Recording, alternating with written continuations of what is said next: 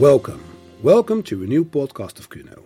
And Kuno is the platform of humanitarian knowledge exchange in the Netherlands. My name is Peter Heinze.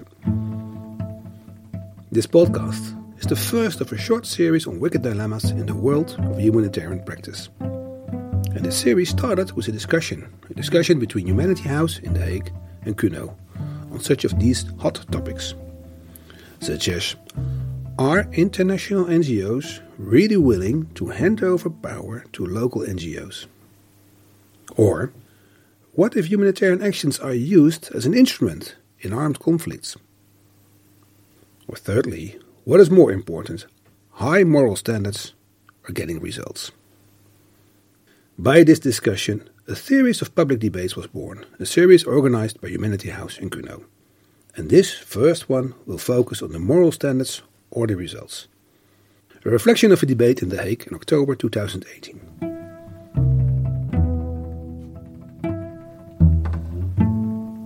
This episode is framed Idealism versus Pragmatism and is dedicated to the way human rights organizations and humanitarian organizations did deal with the migration crisis in 2015 and 2016. And this discussion started with John Dalhuise. During the crisis, Dalhuise was director of Amnesty International's Europe and Central Asia program, and he was strongly opposing the EU-Turkey deal on migration. After the migration crisis, however, Dalhuise left Amnesty International and he joined the European Stability Initiative of Gerald Knaus, one of the main architects of exactly this deal. So from a strong criticizer of the Turkey deal, he made a shift and became senior fellow of the organization that was one of the main architects of this EU-Turkey deal. This public debate has turned into two podcasts named Pragmatism versus Realism.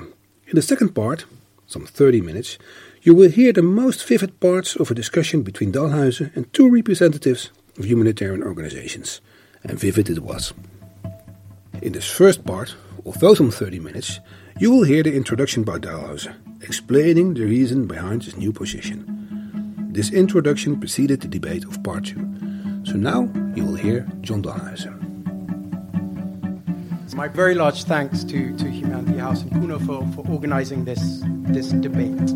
I think it's an issue certainly that I've been thinking about for a very long time, and I think many in my situation in a broader rights humanitarian organisations have been thinking about with increasing alarm over the last few years, where you've seen the kind of strategic challenges that a rights movement have shifted from what it was really for the first 60, 70 years of its post-war existence, from attack, from claiming rights, to defense, to keeping the ones that you've already got.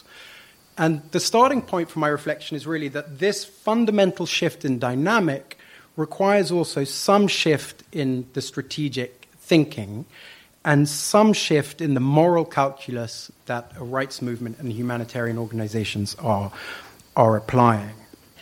I get that many in this audience might prefer an honest cynic to the pragmatist who dresses their compromises in the clothes of righteousness. And if that's your starting point, I think, well, fair enough. But hear me out, because I want to try and present what I think are really sharp dilemmas. These are really difficult questions. These are difficult conceptually. These are difficult psychologically for anyone who's really committed to making the world a better place, anyone who has any idealism at all. So I want to try and do four things, and I hope I can do this in about 20 minutes. Now you tell me to shut up and move on. I want to describe the current situation with respect to the migration issue very quickly. Then I want to explain why I think that the core body of asks that NGOs, whether humanitarian or human rights organizations, the core things they're asking for, they cannot get. Then I want to outline an achievable, humane alternative. So what else I think could be done and why I think it's okay. And then I want to explain why I think NGOs should back it. And then this fourth will lead me on to some more general reflections about idealism, pragmatism, and how to be the most effective, idealistic activist with the challenges we have today. And I want to say, idealism versus pragmatism. And I want to suggest that this dichotomy is a false one. This assumption that to be a proper idealist, you must never, ever compromise. And I think this is just wrong. I think it is morally wrong, and I think it leads to strategic miscalculations that human beings suffer from in the end. So what I want to try and do is kind of set out a criteria for compromise that idealists can apply with good conscience. Let's call it activist's guide to pragmatic idealism. And then there are two levels, right? You can agree with the framework, and you can still disagree with how I apply it in relation to the migration debate. Or you can just disagree with it all. That's also fine. But the essence of the principle is this, and then I'll move on, but just to give you a sneak preview, is my view that an activist should compromise on the desirable, on the outer limits of their ambitions. When doing this, will help save the essential, the core. What does this require? It requires a willingness to distinguish between a core set of rights, a core set of values. Let's call these your red line rights, and a periphery. Let's call these high line rights. Let's call these things that you would like. This is quite a difficult thing for an idealistic person to do, and it's doubly difficult for a human rights activist to do, for a lot of conceptual reasons that I'll come to. The application of this formula also requires a willingness to make quite complex political judgments and accept the possibility of error. So there's moral hazard here. You can be wrong. You can try and do things for the right reasons and be wrong. And being wrong is a very duff call if you're an idealist. And that makes it really difficult. But shying away from that kind of political analysis and applying this framework is, I think, an abdication of a profound moral responsibility. But anyway, I get ahead of myself.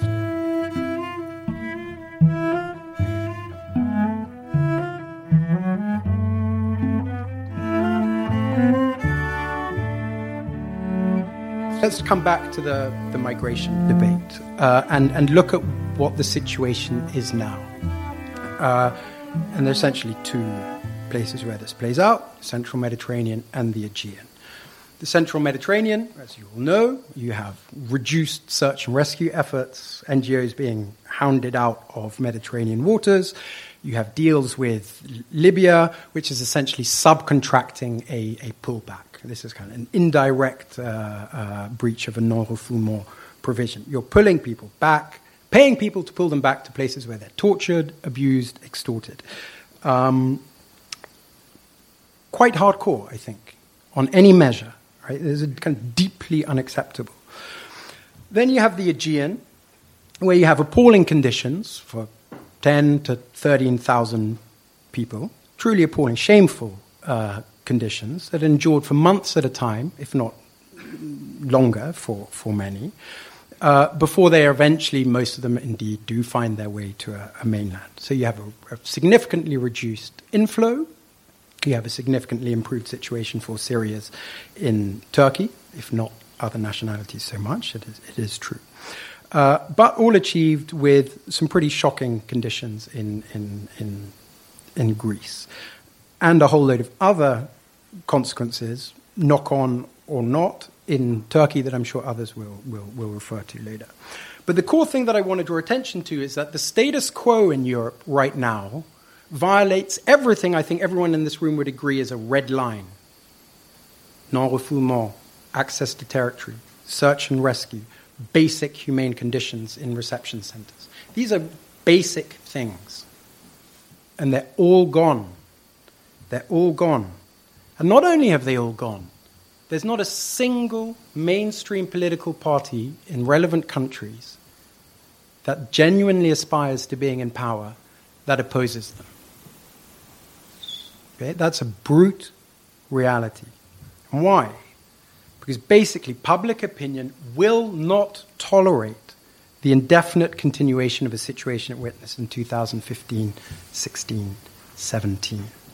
This, I think, sadly, and you can contest this, is a brute fact. It's borne out in every single electoral result in Europe over this period. And it's borne out by the history of responses to similar migration movements over the last 20, 30 years, with one notable exception, being the Balkans. Cuba, 94. Italy, 2008. Nauru, 2001. Nauru, 2012. Canary Islands, 2006. Italy, 2017. Germany, 2016. When numbers cross a threshold, which will be variable depending on that country, depending on prevailing norms, attitudes, lots of factors, societal empathy is not infinite. It is capped. It has a limit, and when that limit is reached, a society will accept closed borders done cruelly if they believe the alternative is open borders. This is a fact.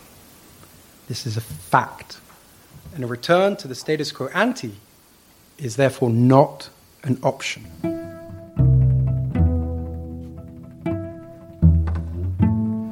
then let me look quickly at what NGOs are advocating for. And I mean, some will contest it, not quite this, not quite that. And I'm not going to deal with the open border advocate. Maybe some of you in this room sympathize with that position. Dare I say, I sympathize with that position. I'm a son of an immigrant myself. But I'm going to try and deal with a slightly more sophisticated position that accepts in principle some idea of border control, some idea of return. But as we'll see in practice, the things that are being advocated essentially amount in practice to an open border. But what are they? In the central Mediterranean, end the cooperation with Libya, the Libyan Coast Guard, the Libyan authorities. Restore search and rescue, allow NGO boats to operate. In Greece, end EU-Turkey deal, open the islands. The consequence of all this is a return to the situation in which people came in and basically stayed. The suggestion then is we will replace this system with more safe and legal routes. Good thing, unambiguously a good thing. Doesn't address any of the reasons why anyone else was coming or any of the problem of preventing them. And Dublin reform. We will relocate, redistribute the excess of arrivals in any point of entry more evenly across everyone. So we can't stop it. We will just distribute it as widely as possible. This, as I said, is essentially open borders. Let me give you just a couple of statistics. I'll try and keep this statistic light. But let's take, why do I say this amounts to open borders? Because the reality of the European asylum system prior to 2014 is that no one ever got returned. Virtually no one who didn't get a claim to asylum was actually returned. So take Italy. Between 2014 and 2017, 27,404 people came from Senegal. Less than 800 received some form of protection, a lot of it humanitarian. 335 people were returned in that period. 335 people. Right? Now, on an individual level, you can sympathize a great deal, and this correct human response is to sympathize a great deal with those who are liable to being returned. But that is not a functioning system. That is an open border system. And it is that system that is politically completely unsellable. The redistribution is presented as this kind of magic bullet, but more liberally distributing around the numbers generated by this fundamental reality doesn't actually solve anyone's problems. Not least because it has colossal political objections and will never get off the table. I mean, the entire Eastern Bloc of the EU will say no. But even in practice, the Dublin system before never worked anyway. Relocation didn't work. Moving people against their will between countries when the receiving state has no interest in receiving that person does not work. It never worked. It never worked in the EU. It's never worked in relation to third countries either. And it won't work now. So you've got a set of policies that don't address a problem, are completely unsellable. No political party can put these to an electorate, and no political party is putting them to an electorate, at least ones that really hope to still be in power. So why are many of the NGO community still persisting with these? And I think there are basically 4 reasons. One, they genuinely believe that they can change public opinion. Secondly, some think that, public opinion will shift with the easing of economic anxieties. All this rise of populist movements and anti-immigrant agenda, desire to control borders, has actually got nothing to do with that at all. It's got everything to do with the fact that people are a little bit poor, a little bit anxious, a little bit worried about their life, and don't want to share a shrinking pot with any foreigners. And I think the third argument is that the numbers are now down. We're down to about 80,000 for this year. So the pressure's off. Can we all kindly go back to where we were before? And I think all these arguments are flawed. How you can see they're flawed is Nauru. Nauru is the system that the Australians set up to essentially prevent any boat people from arriving. They would intercept them, put them on an island in the middle of more or less nowhere, and let them fester. Right? There would be no access to Australian waters at all. That was their solution, one that European leaders look at admiringly and very worryingly. The point about Nauru is that it's a shithole. It is a proper shithole. And it is a system constructed to treat a small number of people very badly on purpose to discourage other people from coming. All right? And public opinion knows it. Everyone knows it. But it's been bought. It's a totally accepted part of a political landscape. It was introduced by the Liberals, the right-wing party, in 2001. They got rid of it. And then the boat people started coming back, not in very large numbers. And it was then the Labour Party that reintroduced it. Both ends of the political spectrum. Everyone knows it's shit. But it's there. It's totally accepted. Reports, you can publish as many as you want. It's not changing anyone's opinion. The fact it came in 2001, 2012. Totally unrelated to any cycles in Australia's economic prosperity, the anxiety of its citizens. Identity, migration-related concerns are totally autonomous to economic anxiety. Every study you want to look at basically shows this. And then the argument that numbers are down. But this doesn't acknowledge why they're down. They're down because of a whole load of measures that are either egregiously awful, like Italy, or have some pluses but are implemented very badly, like the EU-Turkey statement. Lift either of those two and replace them with what NGOs are calling for, and it's hard to see why numbers wouldn't rise again in a way that would trigger again a visceral Orban-Salvini-style reaction. So those are 3 kind of strategic reasons based on an analysis of the political lie of the land that make compromise. We don't need to compromise because these things will come to our rescue. But even if you go, okay, no, I accept all these things are true, still there's an ideological resistance to compromise. And this, I think, turns on an idea of the role of a humanitarian organization, the role of a human rights advocate. And this says that that role is to be the moral outlier. We keep the ceiling high. That is our role, even if we cannot get what we want.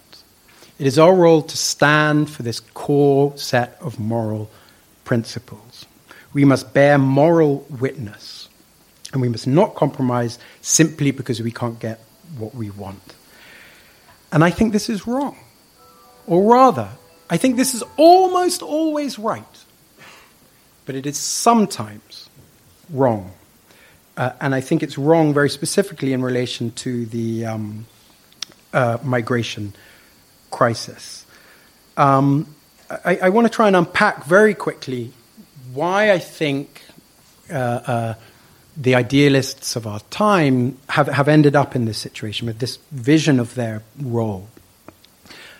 Partly it's because it's been very successful to date with this very idealistic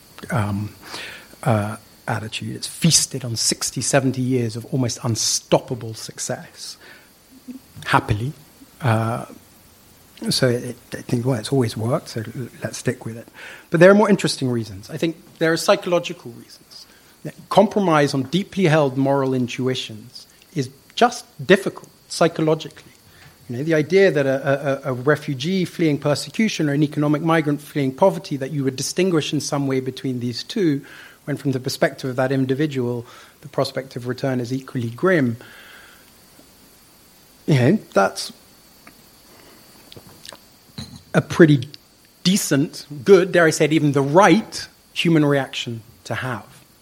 Compromising on that feels wrong. I think there's another element of the psychological pressure, which is psychological reluctance, which is a peer pressure argument that everyone's wandering around looking over their shoulders going, shit, do they think that I've sold out? I think that plays its part as well. There are quite profound conceptual reasons, particularly for rights advocates, why compromise is difficult. And this is related to the structure. I mean, what a right is supposed to be. These are inalienable, universal things that are had by all people for all time. They are all equal. They all matter equally. So when I was talking before, this need to be able to distinguish between the core and the periphery, that's not very straightforward for a human rights advocate. And I have a lot of sympathy for that. I think there are certain organizational reasons why compromise comes with a high risk for humanitarian organizations, human rights organizations. I should know. And that is, they are professional idealists. And I do not mean this in a cynical sense. But the whole, you're selling idealism. The base, the funding comes from an idealistic support. So you've got to be damn sure that if you compromise on that, you're getting something in return. Because it is high risk to compromise, alienate a base, and get nothing back for it. That's difficult. So I say that not to point to cynicism, but to have genuine sympathy for the dilemmas of organizations confronted with this. But then the last one is simply this idea that uncompromising idealism is our job. And this has a strategic component. If I lower the bar, I get even less than that. So my compromising, my reducing the things that I'm called for has a knock-on effect that makes things even worse.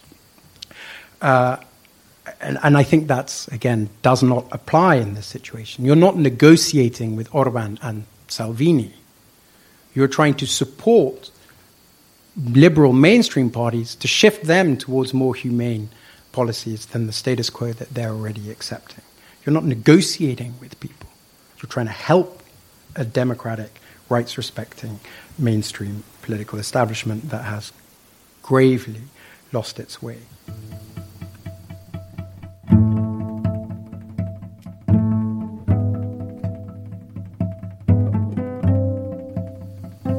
But okay, the last ideological, we just don't compromise. And then I go, but what if there is a core rights-preserving alternative that could be achieved if you backed it?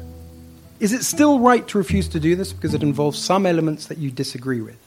What, moreover, if those policies didn't even violate any existing human rights norms at all?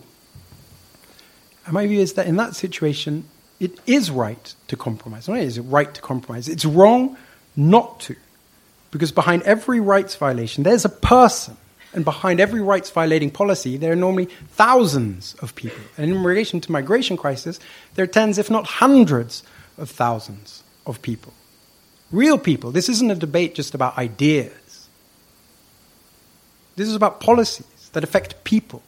And how do you influence policies that affect people? Not in small ways, but in huge ways. Whether you can get access to protection in a country, whether you get subjected to torture, whether you get stuck in a country where you're treated like the last dog on the planet. That's what's at stake here.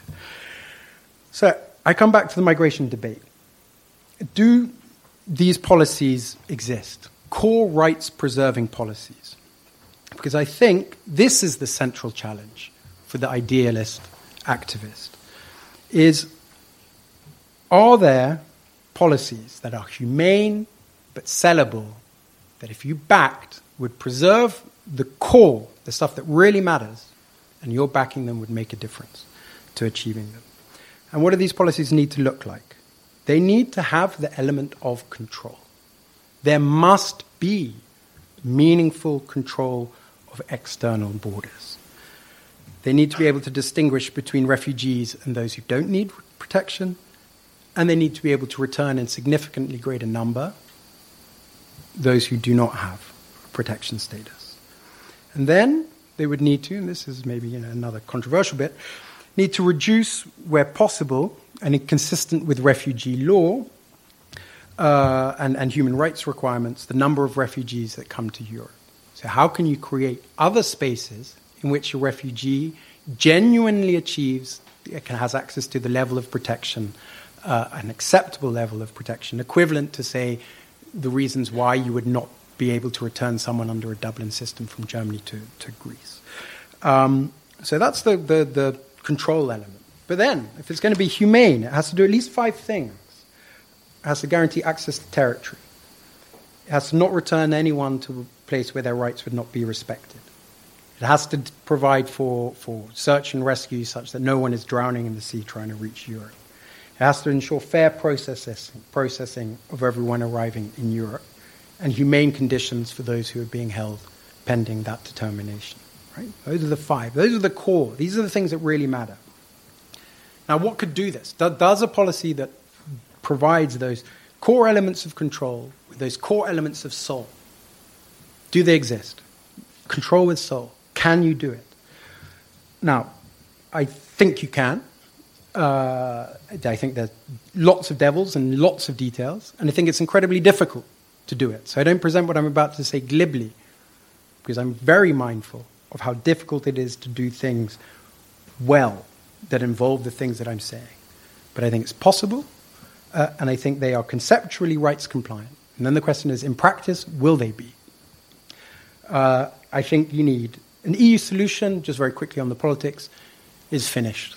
Anyone who still harbors an illusion that the EU is somehow going to magically fix this with the divisions they all have, it's pie in the sky, right? It is a total pie in the sky. But it does need a European solution. So then the question is, how do you get it? Well, you have to have a coalition of some states that excludes the ones that won't play ball, but still have an interest in trying to solve this problem. And what do they need to deliver? Censor, if you want someone to be rescued, the reinstatement of that whole paraphernalia of rescue, you have to change the system that they're being taken to do all these other things. So then you have to have centres in which they're processed quickly, 2 months, 3 months, right to the end, including an appeal. Many will, and again, many will balk at this, need to be detained. I don't want to mash les mots, what you say in English even. Use euphemisms. You will have restrictions on liberty whilst people are being processed. Not all, and with human rights exceptions. But many would need to be. Because the alternative is what we saw for years. Italy, you go to Italy, you go to France, you go to Germany, you disappear. And why wouldn't you, frankly? So you need some sort of controlled centre that have humane conditions, fast, fair proceedings, 2-3 months, return facilitated by working readmission agreements with third countries, and the relocation, not of asylum seekers, and not through an obligatory EU mechanism, but the relocation of recognized refugees to countries that are participating in this scheme. So you would have France, Spain, Italy's out for now, offer the reception center.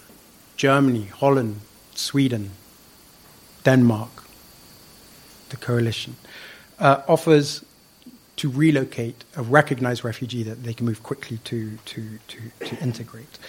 This system involves 3 things that a rights universe does not like, and on most of them, they have pretty good reason not to like them. Detention. It's bloody difficult to do that well, right? It really is difficult.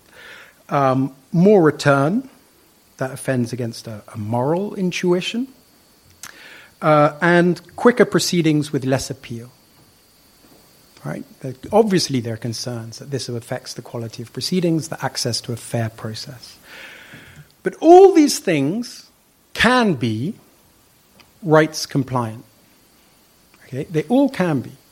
So what I'm suggesting, in fact, that rights organizations, the humanitarian ones to the extent they overlap on this, compromise on, is not in fact human rights obligations at all. It is on moral intuitions and rights-based demands that exceed the current human rights requirements. And this is a really mistaken calculation. Because it is surely right to compromise on these things, to try and back a core rights respecting system, if backing them will put enough pressure on governments, and they see an interest in it, to do something other than what they're doing right now, and avoiding the Naurufication of EU asylum policy. That, I think, must be right. I'll conclude with one final reflection on compromise, which is actually rights advocates have been compromising for years. And certainly humanitarian actors in the field do it on a daily basis. Right? They're always doing it. 100 vaccinations or one medical intervention, one operation. These are really difficult and complicated calculations. But rights advocates do it as well. They've been doing it. It's been the secret of their success for 70 years when they've been advancing the human rights framework. And it's gone, I want this, but okay, this is the core stuff that I can live with, that if I can back it and get that on the cards, get that on the statute books, create the mechanism that I want, I'll then work on the rest of it. So this idea of doing the necessary to get the essential, sacrificing the desirable to achieve the essential, has been a part of the human rights advocates' toolkit for decades. In fact, you can go back further. In 1789, in the spring of 1789, when the founding fathers were arguing about the adoption of a Bill of Rights, Jefferson wrote to Madison, "Half a loaf is better than no bread.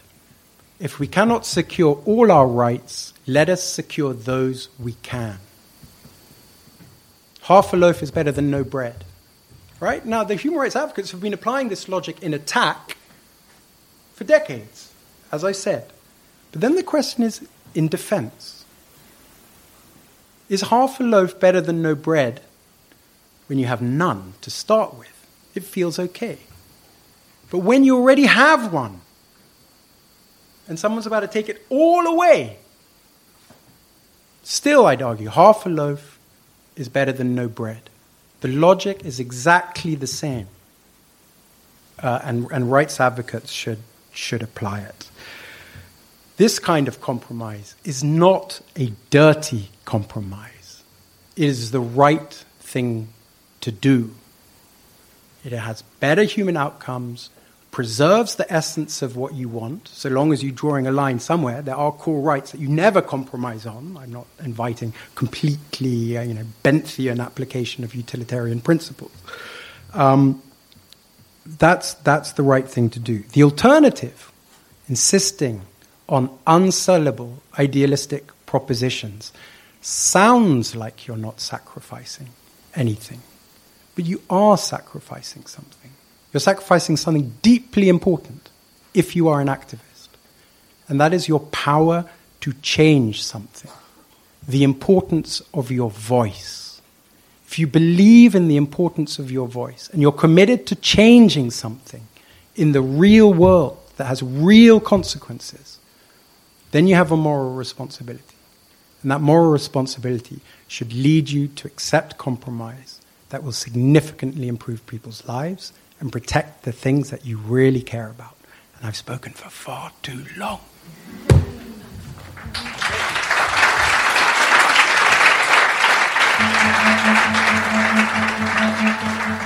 Thank you for listening to the first part of Pragmatism versus Idealism. In the second part, you will hear a vivid discussion between John Dalhuizen and two representatives of humanitarian organizations, Evelien van Homburg of Oxfam Novib en Arjen Heenkamp of Stichting Vluchteling.